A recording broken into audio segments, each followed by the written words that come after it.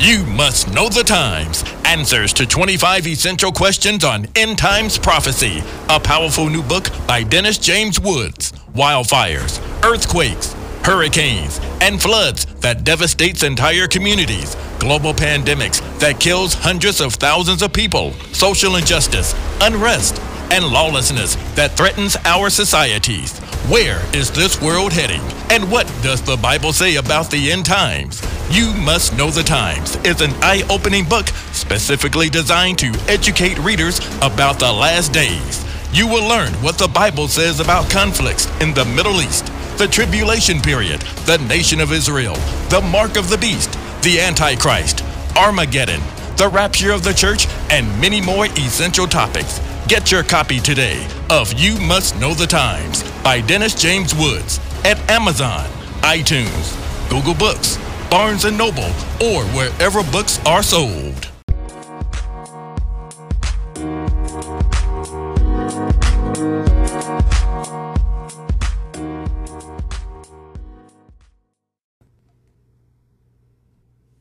Praise the Lord, everyone out there in podcast land. This is Dr. Dennis James Woods, and we're here with you one more time with the Revelation Revolution podcast. It is so good to be back with you. I'm telling you, ladies and gentlemen, we've had a great time getting back to normal and all of that. It is July 5th, 2021.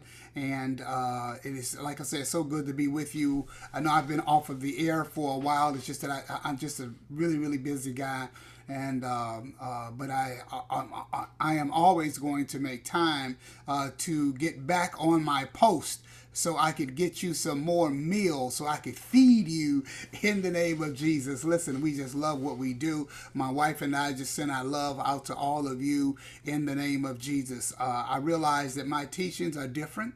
They may not be the typical dispensational teachings, but that's okay. We can. There are those who are just staunch pre-trib people. If you're a staunch pre-trib, this is probably not the program for you, or it even may be. If you're open to listening to what the Bible says. See, I think what ends up happening is people end up more loyal to a doctrine than what the Scripture says. And I think that's always been an issue. It was one of the big issues between Jesus and the Pharisees. I mean, that's why they didn't get along, and the scribes and the lawyers, because the educational elites, they always went by the doctrines and the tenets of men. The Word of God manifested in the flesh. He came down here. He said, listen, I am the Word. You guys call yourself studying theology. Well, I'm God manifested in the flesh, and they rejected him because they wanted to keep their own tradition. So people are very guarded about their traditions, and they really can get offended if you think differently than they do. So, but it is not my intention to offend anyone or to call anybody out or defame them. In these next few it's going to be a series of 7 that I'm doing on this. I'm actually going to be refuting Dr. Mark Hitchcock. He is an outstanding theologian, graduate of Dallas Theological Seminary. He was taught by the great Dr. John Walvoord and Pentecost and all of those. And he's has several reference books out. Years ago, I exchanged a few emails with him. I never talked to him on the phone or anything like that. I didn't have as much contact with him as I did with Pentecost and Walvoord, but I did reach out to him, and we exchanged some ideas, and it was a short-lived conversation because we were on 2 different pages, right? So, but we're going to be using his material and get into our lesson. So let's have a word of prayer. Father, we do thank you in the name of Jesus for your love, mercy, and grace. We thank you, Lord God, for all of those that are tuned into the podcast on today. And we're asking you, Lord God, to open their understanding, give them a quickness of mind and heart, that they'll be able to understand these very complex doctrinal tenets and the concepts and the precepts that we're going to be unraveling in the Word of God on today. And so, Father, we just thank and praise you for them. Bless them, keep them safe, keep them aware, Lord God, keep them awake, Lord God, so they'll be able to see what is coming onto this world according to what you have written in your scriptures. In Jesus' name. Now let the words of our mouth and the meditation of my heart be acceptable in thy sight, O Lord, our strength and our Redeemer. In Jesus' name, we all said, amen. And so I just wanted to, again, get right into our lesson. But I'm going to begin it with with one of Dr. Mark Hitchcock's one of his statements that he made in one of his videos. So let me get prepared to share my screen here. And we'll get right into what Dr. Hitchcock says. Now listen very closely at what he says. A recent view by Robert Van Kampen or Marv Rosenthal is called the pre-wrath rapture. And it's kind of a 3/4 rapture view, about 5.5 years through the tribulation is when the rapture will occur. And then, of course, there's the post-trib view that I like to call kind of the yo-yo view of the rapture. We're going to be caught up to meet Jesus as he's coming in his second coming, go up and meet him and do a quick U-turn and come right back down to the earth with him at that point in time. Now, there's no silver bullet, I don't believe, that proves the pre-trib rapture. Now, I think that's interesting, ladies and gentlemen. Did you just catch what he just said? Ladies and gentlemen, there is no silver bullet that proves the pre-trib rapture theory. And they always, they get away from the word theory because they know that theory doesn't sound attractive. That's like, y'all really don't know. But that's really what all of the positions, you know, the ones that he mentioned, a pre-wrath, which when he talked about Marvin Rosenthal, I actually spoke with Marvin Rosenthal years ago in 1995, where my first book, Unlocking the Door to Key to Biblical Prophecy, came out when I was living in Milwaukee and on staff at the Milwaukee Rescue Mission. Now, when that book came out, I talked to him. The issue that I have with pre-wrath and the type of pre-wrath that I teach is different than what Marvin Rosenthal and Van Kampen, as the two main scholars that have that doctrine or teach that doctrine. There are differences between theirs and mine, and I'm gonna have to do a podcast because one of my listeners told us it'd be very helpful if I delineated between the two. But there are some differences. What I teach is pre-wrath because it's just simply of what it says in 1 Thessalonians 5:9. We're not appointed to wrath, and so. But anyway, all of these positions are theories, ladies. That they're all theories. They haven't. The rapture has not happened yet. The Antichrist is not revealed yet. The trumpets haven't blown yet. You know, all of this. All of this stuff is yet to happen. Therefore, how we think it's going to pan out is a theory. And so all of these are theories, ladies and gentlemen. The point is, most people that have been taught pre-trib don't know their doctrine is a theory. They think it is a foregone conclusion, and this is just how it's going to be. But you just heard one of the top pre-trib scholars around, one of the top pre-trib apologists around today, just got finished saying there is no silver bullet in the scripture that proves pre-trib. But now it's a bunch of scriptures they put together to come up with the concept. Now, we're not saying that he's backing off his position or he doesn't believe that he does. Not saying that at all. But he's honest enough to say it up front that there is no silver bullet. If there was a scripture they could point to and say this proves pre-trib, ladies and gentlemen, they did it. They wouldn't have had to come up with all of this stuff. And the reason why all of the positions are kind of like in the same ballpark on that is because that we all have theoretical positions, because this hasn't happened yet. And we'll be real good at it once it happens, and then we can be 20/20 hindsight, but until then, there's a lot of questions in all of this. So what do you do if you are a Christian? You don't look at anybody, you don't give priority to any one position. What you do is you get in the Bible, you read it yourself, you let Christ minister to you directly from the book of Revelation. Read it, whether you understand it or not. Just read the book. The Bible says, blessed is he that reads aloud this book and take these words to heart. It's a blessing in it just for you doing that. And God put it that way because it was important. Okay, so now there's another share that I wanted to do, and I wanted to which our teaching is going to be based on. So let's get into that, so we could go to the next one. Now this is also Dr. Mark Hitchcock. But this is going to be the basis for the teaching that we're going to be doing on today. So I have another video clip that I want to play for you, okay? Now, what I want to do is look at 7 reasons to support the pre-trib rapture view.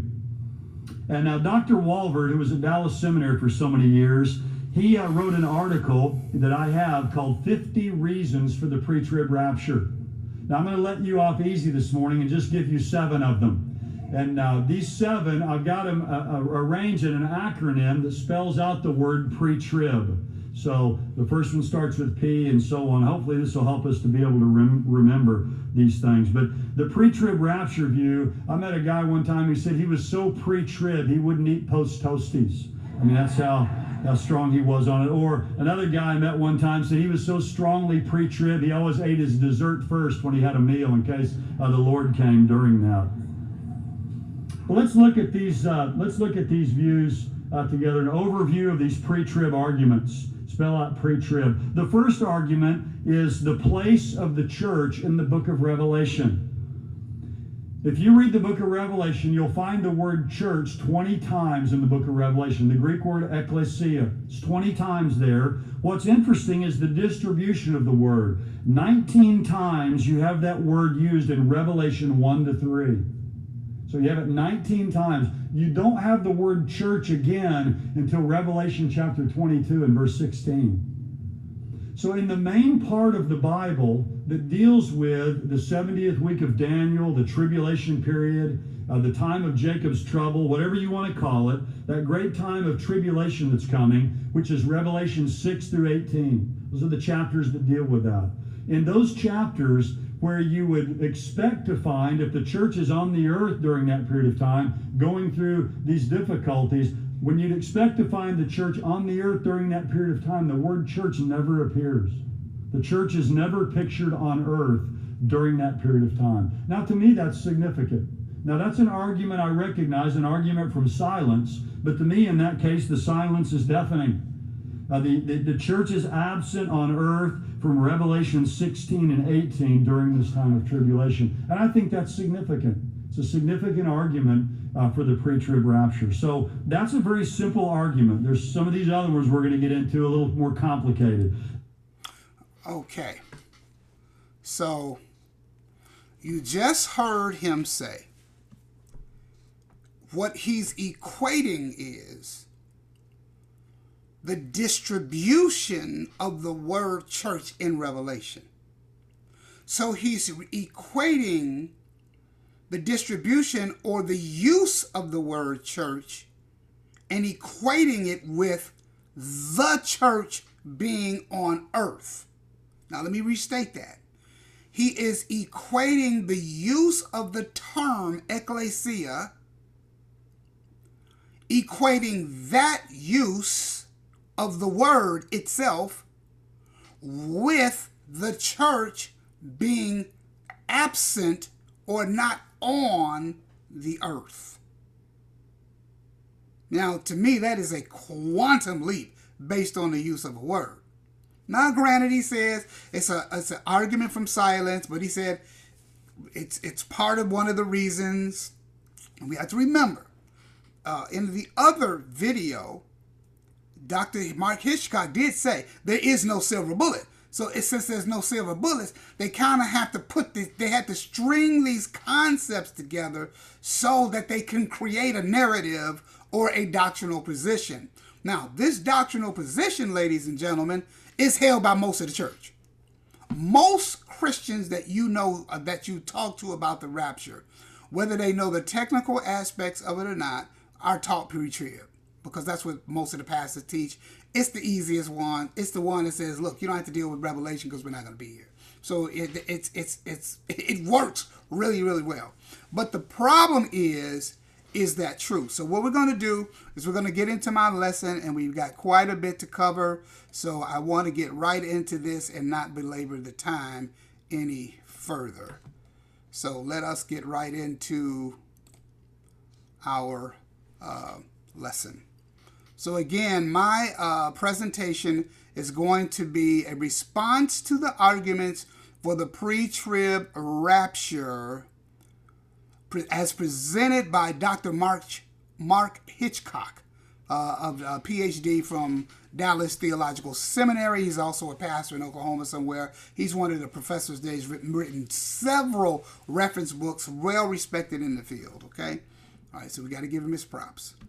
All right, now, the pre-trib acronym. He didn't give you the whole acronym, but I'm going to give it to you ahead of time. Today, we're going to be working on the place of the church. So the P stands for the place of the church in the book of Revelation.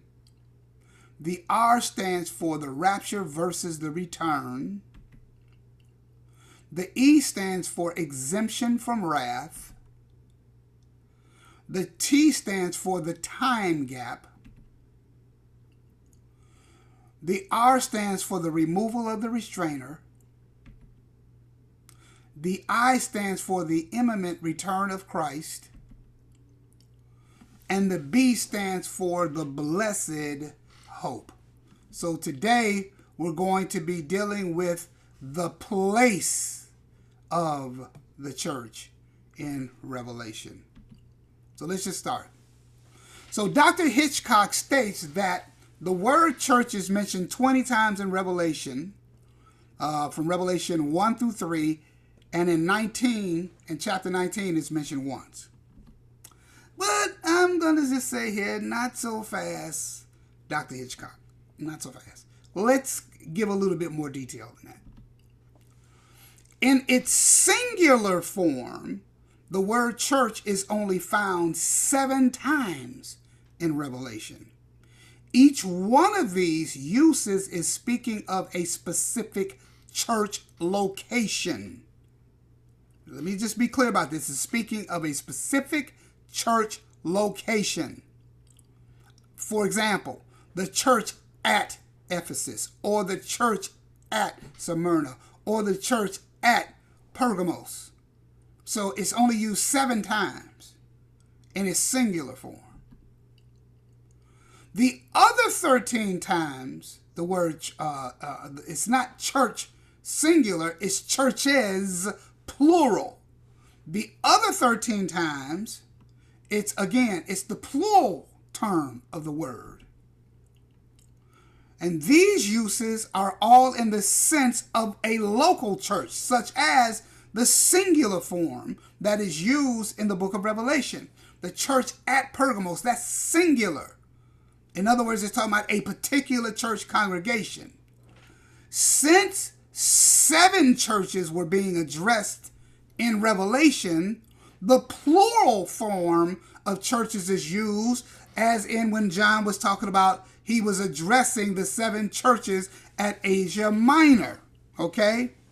However, Paul does also use the word church in a singular fashion, and I'm bringing up Paul for a reason, in a singular fashion, but Paul is particularly known in Pauline theology for the singular use of the word church that means the universal church or what we call the body of Christ.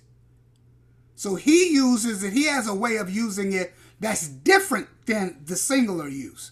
Okay?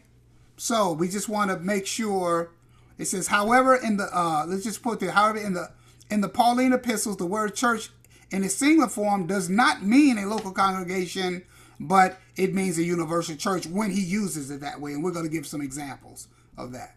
Okay. Paul's, for example, this is a use of Paul's use of the word church in a singular sense. Let's give it. And again, I know we started out in the book of Revelation. I jumped to the Pauline epistles, but it's a reason why I'm doing it. And I have to lay the foundation for you to understand it. Okay. In Romans 16:5, this is what it says. Likewise, greet the church that is in their house. Salute my well-beloved, who is the first fruits of Achaia unto Christ. And so this is the church that Paul was talking about. This was in these people's house. So you're talking about this is like a hood church for real. Because it was somebody's crib, probably down in the basement somewhere. I'm being facetious, but that's for real a local church, right? In somebody's house, right? Glory to God. Paul's use of the word church in the universal sense. So now we're going to give you an example of Paul using it in a universal sense. Let's see, like Ephesians 3:10. Okay, let's look at that. It says, to the intent that now unto the principalities and powers in heavenly places might be known by the church the manifold wisdom of God. Okay, see where I haven't read the church? That's the universal church. That means all Christians, whether it's from Pentecost to the day the rapture happens, everything in between that is called the church. And we're all known as the church. That's the universal church. Whether you're dead or alive, glory to God, all of us will be caught up. The dead in Christ will rise first. We'll be caught up to be alive and remain in the rapture. Glory to God. And so this is all of those that are going to be involved in that event make up what is known as the body of Christ, the church. So now when Paul could be talking about the church in the singular, like John did, the church at Pergamos, or he could be talking about the church that is the universal church, and that's what we have here in Ephesians 3:10. Let's look at another example. Ephesians 5:23. He says, for the husband is the head of the wife, even as Christ is the head of the church. Okay, now when Christ talking about being the head of the church, and it says he's also the Savior of the body. So the body of Christ, Christ is the head of the church. We are his body. Glory to God. That's the universal church. Let's give another example. Colossians 1:18, and he is the head of the body, the church, who is the beginning, the firstborn from the dead. Again, the body of Christ, the church. He's the head. That's the universal church. Okay? Colossians 1:24. Let's do another one. Okay. Who now rejoice in my sufferings for you and fill up that which is behind at the afflictions of Christ in my flesh for his body's sake, which is the church. Again, that is the universal church.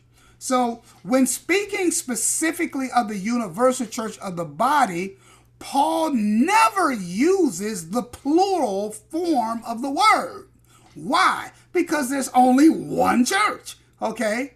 One body that spans all Christians, dead or alive, during the church age, beginning at Pentecost, ending with the rapture. So he never uses the plural form, glory to God, to talk about the body of Christ, because there's only one body of Christ. Christ is only the head of one church. So that's why you don't see churches. He's the head of the churches in that sense, because there's only one church, okay?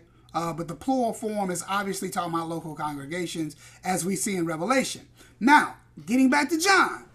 In Revelation, John only uses the word church in a local singular sense. And there's a reason for that. We're going to get into that, okay? When he uses the plural form, speaking of John, that's also local, all right? Because why? There's only one church.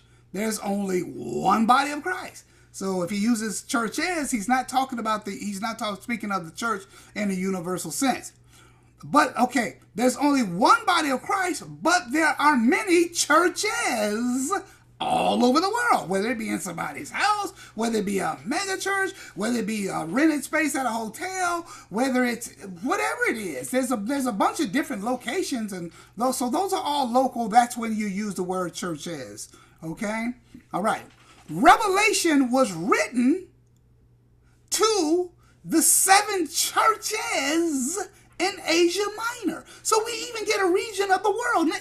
He wasn't even addressing, where the letters weren't sent specifically, it was sent specifically to those 7 churches. Now, of course, we're not saying it doesn't, these words don't have application to other stuff. I mean, we do it all the time. We go into Ezekiel 37, we talk about the valley of dry bones, and then we apply it somewhere else. Well, that's talking about the resurgence of Israel, but we apply scriptures different when we preach and when we teach. Okay, we talk about Daniel and the 3 Hebrew boys being thrown in the den, and then we say, God deliver you from trials and tribulations, but we use that. So I'm not saying that the use and the fact that Jesus addressed the 7 churches in Asia Minor, that you can't make application to these churches. That I'm not saying that. I'm simply saying from a grammatical historical perspective, these were sent to the 7 churches in Asia Minor. You can't get out of that. It's explicit in the text. And so that's why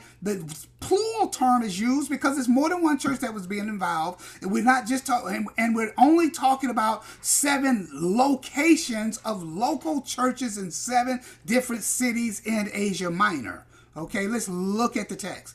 All right, Revelation 4:1.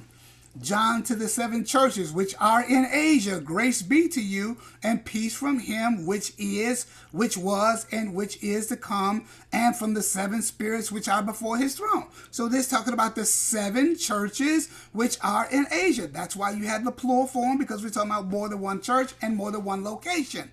Let's look at Revelation 1:11. He says, Jesus says, I am the Alpha and the Omega, the first and the last. What thou have seen, write in a book and send it unto who? The 7 churches which are in Asia. Now this time he names them. Unto the church Ephesus, and unto Smyrna, and unto Pergamos, and unto Thyatira, and unto Sardis, and to Philadelphia, and to Laodicea. Okay, so the thing is, now what I'm going to do here is I want to share something with you, because I think it's interesting. Now, the reason why the churches are in that order, they're in an order for a certain reason. Here, if you see my cursor right here, I'm going around in circles right here. This is the city of Ephesus. Ephesus was known for its harbor that ended up silting, and the glory of Ephesus kind of faded, and it kind of matched the same fervor as the church of Ephesus, how they had left their first love, and they had how they had got a little lackadaisical and things like that. And Jesus said, go back and do your first works over. Well, just simultaneously as the church was fading, so was the glory of Ephesus. Ephesus was fading because its harbor was silting. That means sediment sits on the bottom. The ships can't get in because now the harbor is too shallow. But that was one of the things why Ephesus, they didn't have the dredging vessels that they have today. You know, that still is a problem, but they have dredging vessels and barges that go down with these big scoops, and they dig up the thing so ships can still get in there. They weren't able to do that back in that day. So Ephesus faded. But the point is, when you landed at Ephesus, because this is where the harbor was, right? You would start on the courier route. You would go from Ephesus, glory to God, to Smyrna, to Pergamos, then over to Thyatira, follow the red churches there, then down to Sardis, then down to Philadelphia, then down to Laodicea. So it was the courier route. So that's why the churches are named in that order, because that's the route that the courier would have went on. Okay, so let's go back to my share. I just wanted to share that with you, because a lot of people don't know that. They say, oh, okay, that's why it's in that order. So, all right, now, the problem is with Dr. Hitchcock's, what he was teaching there, what he was asserting is, Dr. Hitchcock equates the word church not being in the text with the universal church not being on earth, based on the use of the word church in the text. Now, that's not good eisegesis. I'm sorry. That is good eisegesis, but it's bad exegesis. Okay?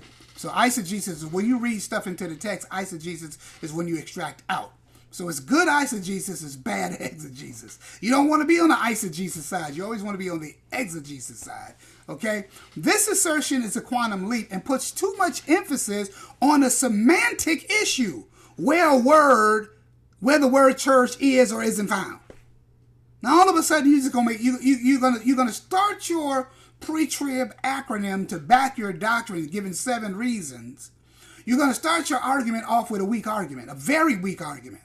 Okay, it's a weak argument that doesn't really make sense. And as you follow me, you'll see today why that's so. First of all, John never uses the word church to describe the body of Christ as Paul does anyway. However, that's exactly what Dr. Hitchcock is claiming, but it's not found in Revelation that John does it that way. So what we really have now is an equivocation in terms. Now, granted, the word church is found in Revelation 1 through 3, and then once again in 19, and it is 20 altogether. So he was right about the accumulation. It's just that I wanted to break it down 7 times in the singular form dealing with specific churches, and 13 times in his plural term dealing with all 7 of those churches together, because that's where the plural comes from, because it's the 7 churches of Asia Minor, what Jesus says, send a letter to these people. So that's where that comes from. Now, to take the word church and the use of the word church and where the word church is found in Revelation and then conclude that the body of Christ is not on earth because it's not in these other chapters is a quantum leap. And we're going to see why that is so. For example, let's just stick with the writings of John here for a minute. In 3 John, the only book where John uses the word church, except in Revelation, is because let's just name the Johannine writings. We have the Gospel of John, we have the 3 epistles of John, and we have the book of Revelation. Most scholars believe that he wrote all of them. Of course, you can read somebody who believe it was another John. Look, I ain't got time for that right now. We're not even dealing with that. Okay, John the Gospel, the 3 epistles, and the book of Revelation were written by the Apostle John. Okay, all right. Now, 3 John is the only book where John actually uses the word church. So we're just gonna deal with the literature that John uses. Okay, all right.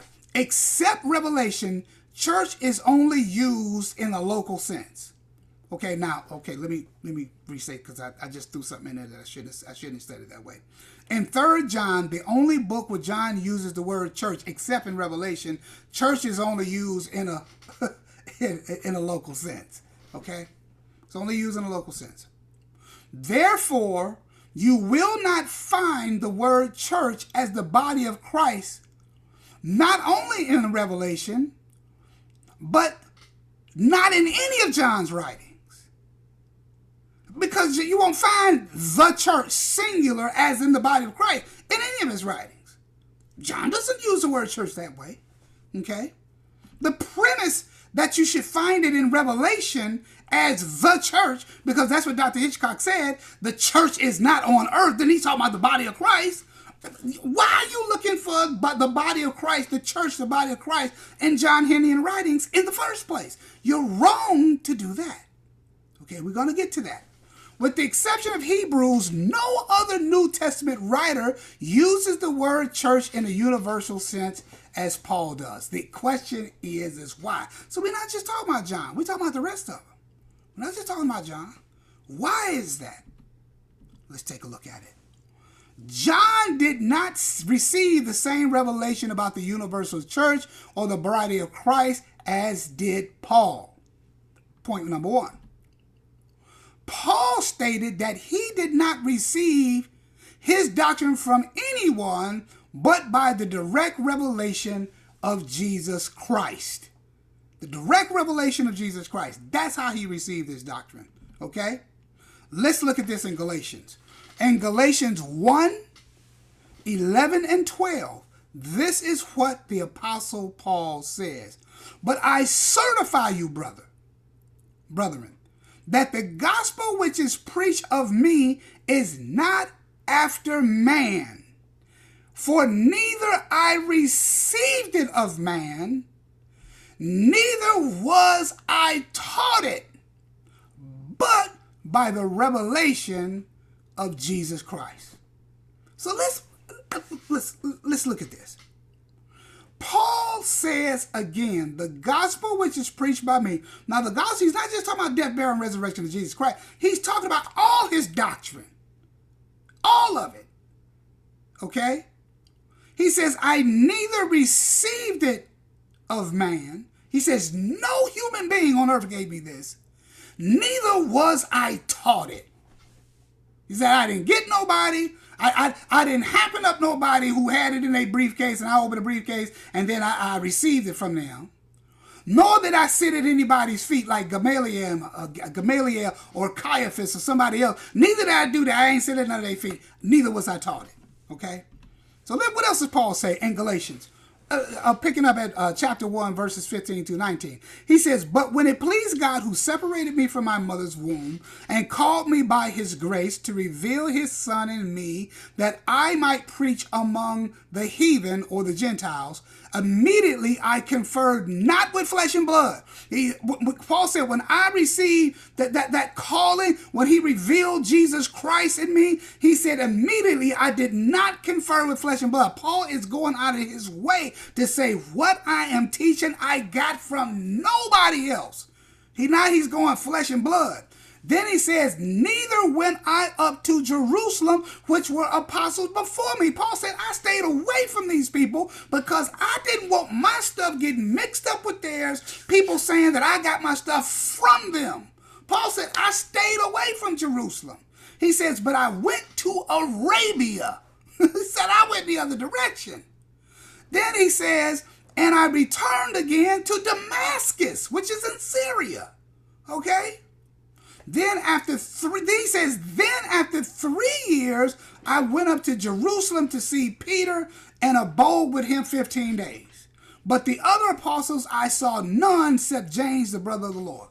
He said, I didn't even see none. And the one I did see, he didn't say I stayed with him, I lived with him. I moved in with him. He just said, I saw James, the Lord's brother. He said, but now Peter, I stayed with him a couple of weeks.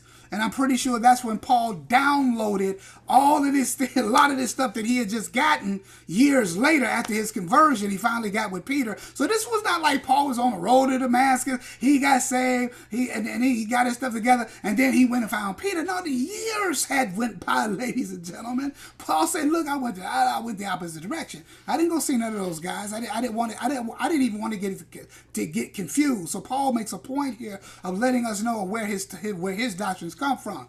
Now listen to what Paul says in Romans 16:25.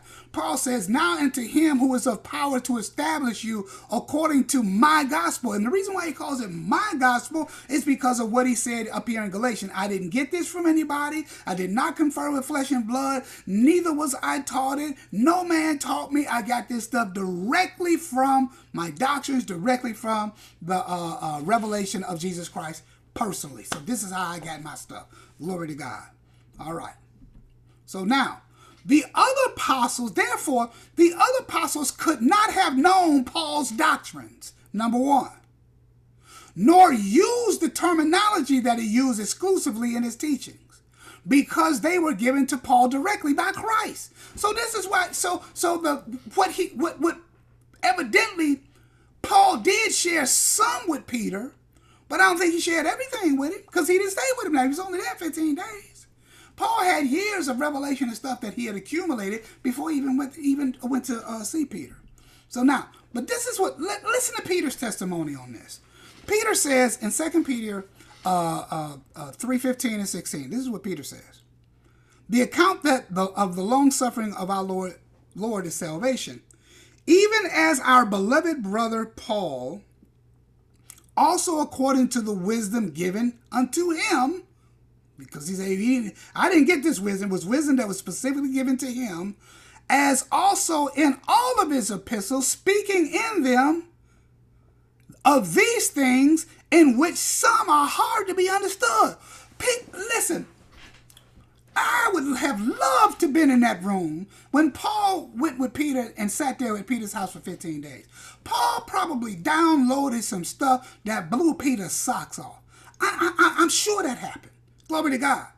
And Peter's up there and said, man, this is deep. He's trying to write stuff down, trying to keep up with it. Peter thinking he done been through some big thing by having the vision with the sheep. You know, when Cornelius was saved, he saw the vision and the Lord's voice saying, kill and eat, and how he used the keys of the kingdom. Peter thought he was cooking a fire on all cylinders, and he was for what he was called to do. But then comes Paul, who God downloaded the entire library. I mean, God gave him some stuff. But Peter didn't know doesn't teach anything about the rapture of the church, the catching up of the church, the order in the church, Christ being the head, the body of Christ, as in all Christians, from rapture, from Pentecost to rapture. All those doctrines are exclusively Pauline. And so that's why Peter said, now some of his stuff is hard to understand. This is Peter's own testimony of Paul. This goes to testify that Paul had doctrines that none of the other apostles had, including John.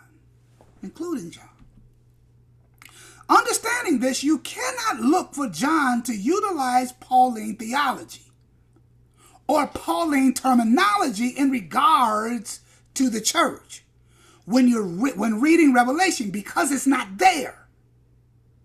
This is a typical categorical error that those who promote pre-trib, they make it all the time by saying, well, the church. Well, when you say the church, you're talking Pauline theology there. That's what you're talking when you say the church is not found. And then you go back to the semantic use of the term church, the church at Pergamos, and the word church is, and you say, oh, see, is there 20 times, and the use of the word church and all of that, and then you equate that to Pauline theology as the church, which John never used the word that way. And so now what you've done is you've equivocated the terminology in the middle of an argument. You go from talking about local churches, which John is talking about, then you switch Pauline theology, throw that in the argument, and that's where the problem is. Because you can't do that. Because it's two different revelations from two different people. Glory to God. Now, it all coincides in one corpus of scripture that we have, yes. And one canon of scripture, yes. One standard of scripture, yes. It all coincides. It all comes together, yes. But different people received different things. However, like I said, this is exactly what Dr. Hitchcock has done. When he says the church, the body of Christ, it is not found on earth, he's basing that on the fact the term church is not found between Revelation 6 and 18. So now he's did that quantum leap and said, well, the word isn't there, so the Christians aren't on the planet. You just simply cannot do that, Dr. Hitchcock. I mean, all due respect. It's just a very bad position. But he ain't the only one that does it. Pretrib does this all the time. And the people who ascribe or assert or believe or have accepted as true the doctrine of pre-trib, they don't know this stuff. They just heard their pastor say. They're not in it on the technical level. They don't know there is no silver bullet that proves pre-trib. They don't know that. They've just been taught it. And so to them, it's real. And this is how it's supposed to be. Glory to God. So the use of the word church in the epistle. So what we're gonna do is I want to go to my Bible program, and then what we're gonna do. We're gonna do a little search here. The use of the word church in the in the epistles. So we're just gonna go here. We're gonna search it out, church. All right, now in the New Testament, all right, it's only found twice in Matthew. And all of the Gospels is only found twice in Matthew. Several times in Acts. We're not interested in Acts right now. Okay, the word church, we see it in the Pauline epistles. All of these, like Romans is Pauline, 1 Corinthians is Pauline, 2 Corinthians is Pauline, Galatians is Pauline, Ephesians is Pauline, Philippians is Pauline, Colossians is Pauline, 1 Thessalonians, 2 Thessalonians, all Pauline. The Titus epistles, the pastoral epistles, Pauline. Philemon, Pauline. Hebrews is not Pauline, but the word church is used in Hebrews in a universal sense. Okay, now we're getting to James. We're getting to the Jewish apostles. We're getting to James. First of all, in James, it's only used one time. You're looking at it right there, James 5:14, and it says, any sick among you, let them call for the elders of the church, and let them pray over him, anointing him with oil in the name of the Lord. That's a local use of the church, of the word church. In other words, he's saying, if somebody's sick in your church, what you do is you call for the elders, get the anointing oil, anoint him, pray for him, and pray for him. That's local. That's not talking about the universal church. That's a local church use of the word. Then the next time the church is the word church is used in the Jewish epistles is in 1 Peter. Now, but this is interesting. In 1 Peter, it's only used once. The church that is at Babylon, elect together with you and salute you, as do with my son Marcus, my son. But notice the word church that is. Notice that's in italics, ladies and gentlemen. Let's go to it. Let's take a look at this. I want you to see this for yourself. Okay, look. The church that is at Babylon. Notice the church that is in italics. That means it's not in the original. The translators added that. If we go to the NIV and look at the same passage, look what it says. She who is at Babylon. The word church isn't even really there. But the point is, even let's just go by the King James, even if we include it, and it shouldn't be included, even if we include it, it's talking about the church that is at Babylon. So you know that's local. So, because they talk about the church at Babylon. Okay, so even if you was to count that, it's still local. And then the use of the word church in the John Henry epistles. It's not used in 1 John, 2 John. Okay? The word church is only used in 3 John, and it's used 3 times. Look at this. Now, this is the guy named Gaius, whom they're commending. Okay, let's turn to it in that way you guys can see it. The apostle, I just want to read the title, this heading here. The apostle commends Gaius for his piety. That's what this church is talking about. It's talking about 2 individuals, Gaius and another guy named Diotrephes. Okay, now, this is talking about the people at the church that he's talking about. So the church word church that he's using here, which is 3 times, we just seen it in the search, it's used in a local sense. Then the second time it's used, because here it's talking about Gaius. Okay, here's Gaius right here. Okay, the second time it's talking about this guy, Diotrephes. I wrote to the church, but Diotrephes, who loved the preeminence among them, received us not. Then he cast them out of the church. So we know we're talking about a local use of the word church. So what we are finding is John never used the word church to mean the body of Christ the way Paul used it. He only used it in a local sense. Why is that? Because the things that Paul was taught, ladies and gentlemen, Paul got from Christ, he didn't get them from John. So unless Paul would have sat down with John and downloaded all that, John would only use the word the way he knew how to use it. But it's not just John. It is also the rest of the Jewish apostles, which is also, so James only used it once, Peter really didn't use it, and John only uses it in 3 John, speaking of a local church.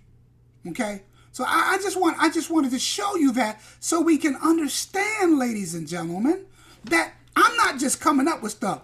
And I'm giving you the fallacies of pre-trib. See, they don't tell you all of this when they come up with these stupid talking points, because that's what this one was. It's really a dumb talking point. Okay? Okay, now, the word church is not found in 1 Peter. Okay? Technically, it's not. But listen to this. The word church, and the reason I'm making an argument here. The word church is not found in 2 Peter. It's not found in 2 Timothy. It's not found in Titus.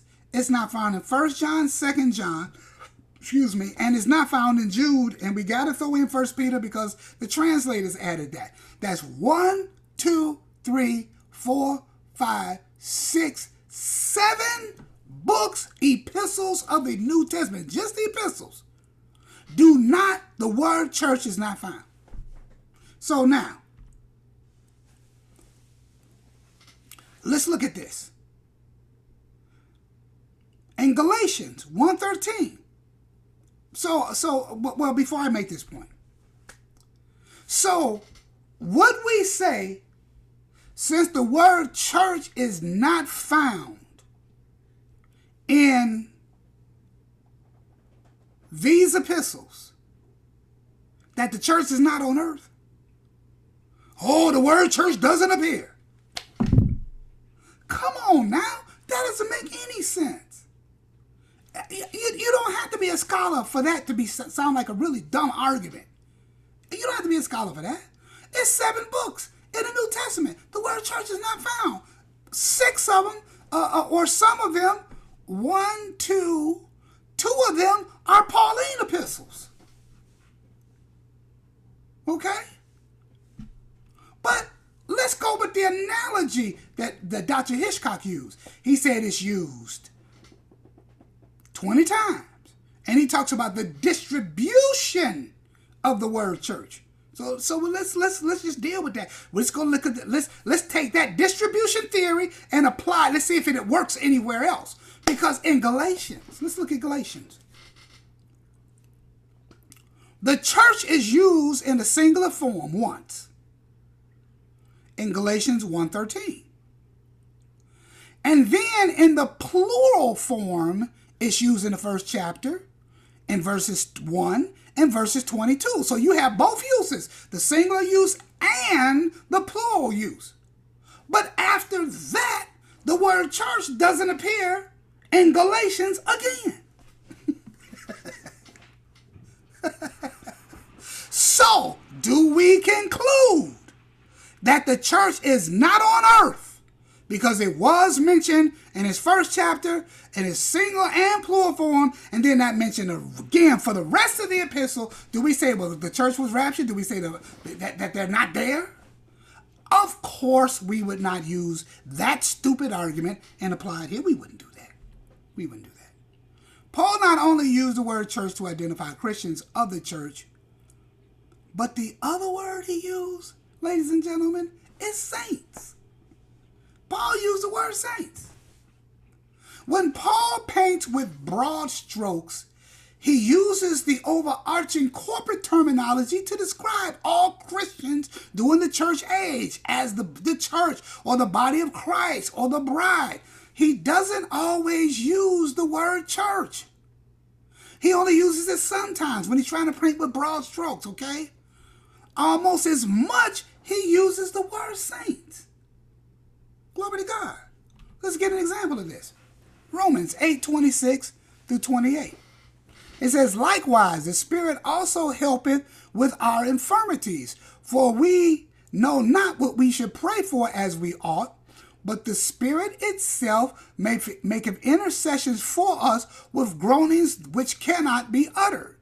That he that searcheth the hearts knoweth what is the mind of the Spirit, because he maketh intercession for the saints according to the will of God. And we know that all things work together for the good, for them that love God, to them who are called according to his purposes. Now, if we look at verse number 27, and he that searches the hearts knoweth what is the mind of the Spirit, because he maketh intercession for what? The saints. Now, Paul is clearly talking about all saints of all ages, of all times. He's talking about everybody. How the Spirit maketh intercessions for us. That wasn't just the Romans he was talking about. He's talking about everybody. But he didn't use the word church. This time he used the word saints because it's dealing with our individuality, the things that we go to, because he was talking about we don't know what to pray for. And since he's talking about an individual's relationship, his vertical relationship with Christ, because we all have a personal relationship with him. Glory to God. He says we don't know what to pray for. He says, so what the Holy Spirit does is he makes intercession for the saints. Now here, Paul is clearly talking about anybody that's in the church, but he uses the word saints here to mean everybody. That's why it's in the plural. Okay?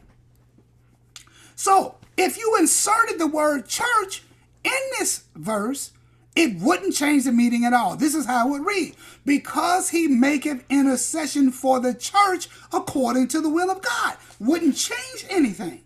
Because here you could use either term. But in this one, Paul is not talking about the overarching broad strokes things. Here he's talking about individuals praying.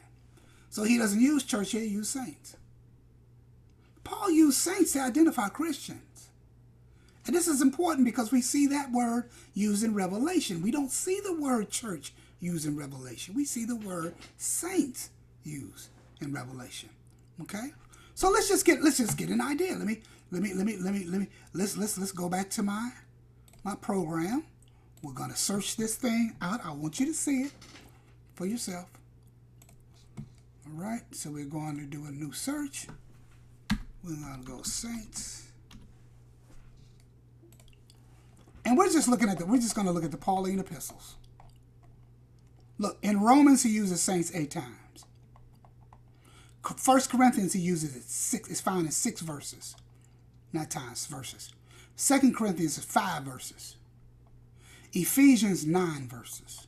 Philippians 2 verses. Colossians 2 verses. 1 Thessalonians 1 verse, 2 Thessalonians 1 verse, and Timothy 1 verse. Glory to God. And Philemon 2 verses. Hebrews we'll skip because Paul didn't write Hebrews. And Jude and them. I'm just talking about the Pauline epistles. So now you can see, glory to God. Now you can see the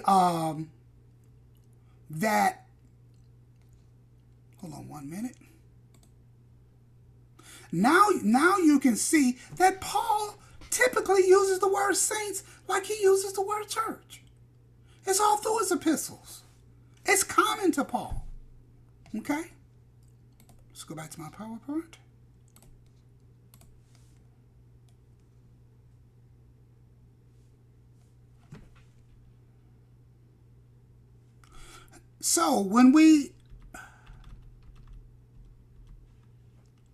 So again, when we look at the Jewish epistles, Peter, James, and John, we see that that the word church is sparsely used. In Galatians, we went through all this material. Paul when he paints with broad strokes, he uses the word church.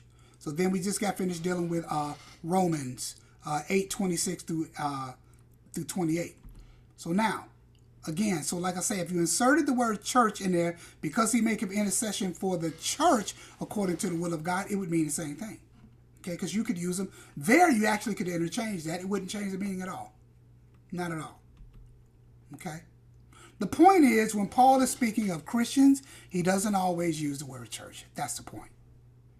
He quite often uses the word saints, and we just searched that out. Okay? Now, fast forward 2,000 years into the future, 21st century. So now we were dealing, all of that stuff we just dealt with was in the first century, right?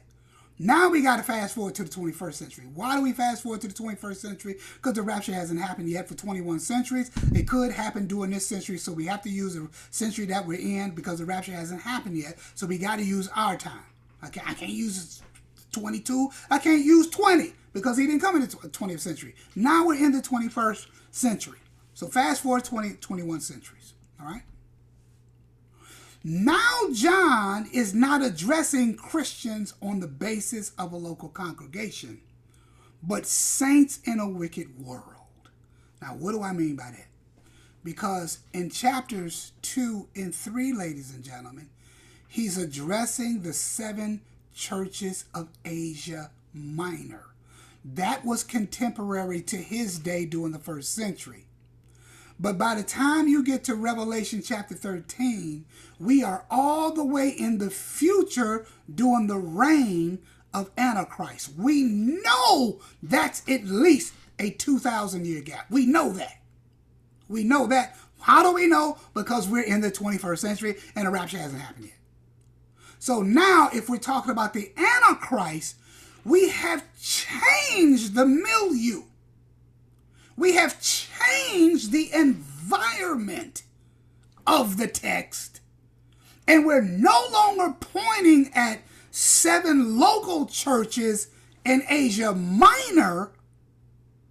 What we're pointing to is a far-off future event that's not being addressed in the context of 7 church locations. That's not the context of Revelation 13. John is not addressing Christians on the basis of a local congregation, but the saints in a wicked society globally. In Revelation 2 and 3, the address was to believers in connection with a specific church, addressing the issues found in each specific church. For example, however,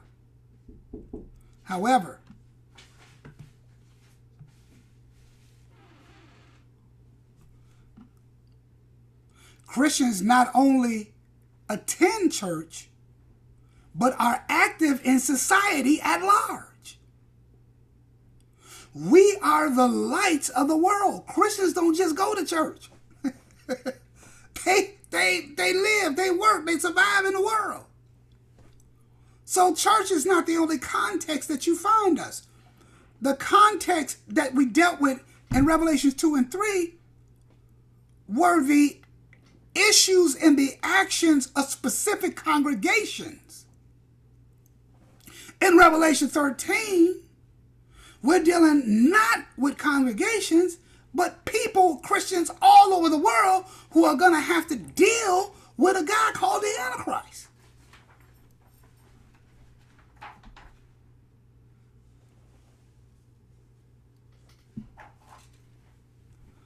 However,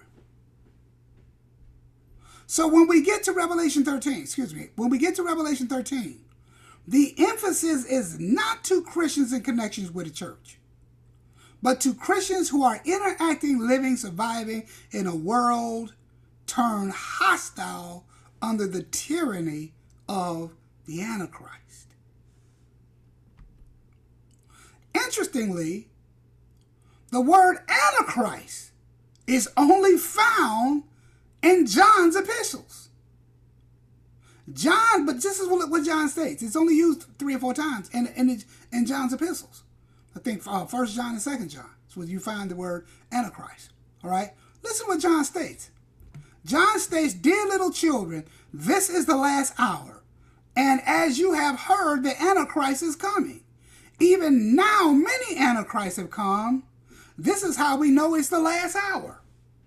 Now, wait a minute, ladies and gentlemen. This is the same guy that wrote Revelation. Now, he's the same guy. If John were teaching a pre-trib rapture, and I would think this would be a good time. Hey, maybe it's just me. I don't know. Maybe the rest of y'all won't see it like I'm seeing it. Maybe it's just me. I'm just crazy. But wouldn't this be the time saying, since John is saying, you guys have heard about Antichrist, that means people would talk about Antichrist in that day. So it was already a conversation. That's why he's addressing it. Okay? Paul was already talking about eschatology. He was talking about the day of the Lord. He was talking about the rapture. He was talking about the revealing of the Antichrist. Listen, the first century Christians were up on this stuff. We're the ones who done dropped the subject. But anyway, won't you think that since this would have been a perfect time for John to say, you have heard Antichrist is coming, but don't worry about him because the church will not be on earth. Now, Dr. Hitchcock said the church is not on earth between Revelation 6 and Revelation 18. Now, somehow Dr. Hitchcock knows that, but John didn't seem to make that an issue when talking about the Antichrist. I just find that interesting.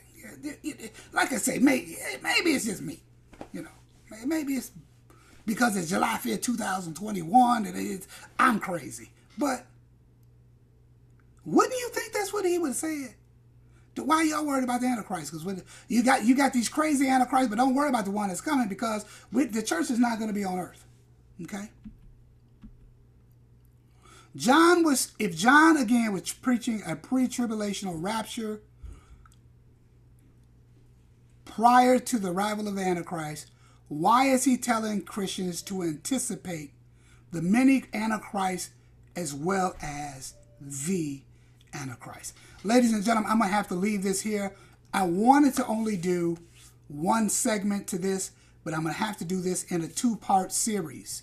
So we're going to pick up right here, same place, in our next program, in our next broadcast.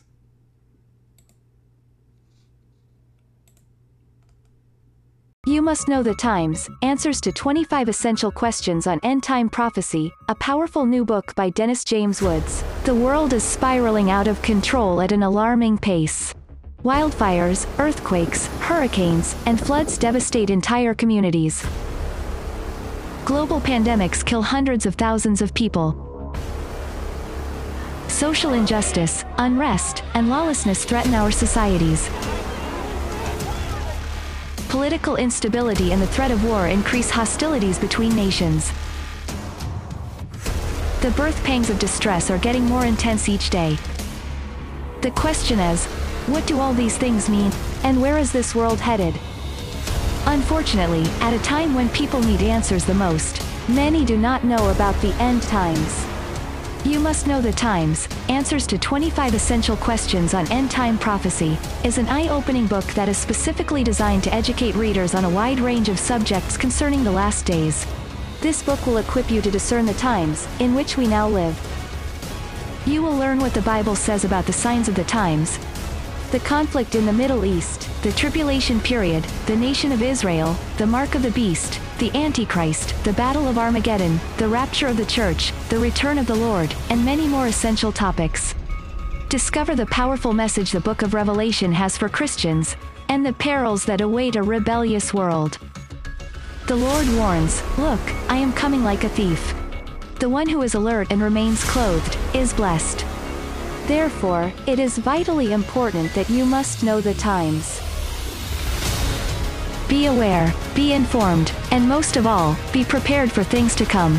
Get your copy today of You Must Know the Times by Dennis James Woods at Amazon, iTunes, Google Books, Barnes & Noble, or wherever books are sold.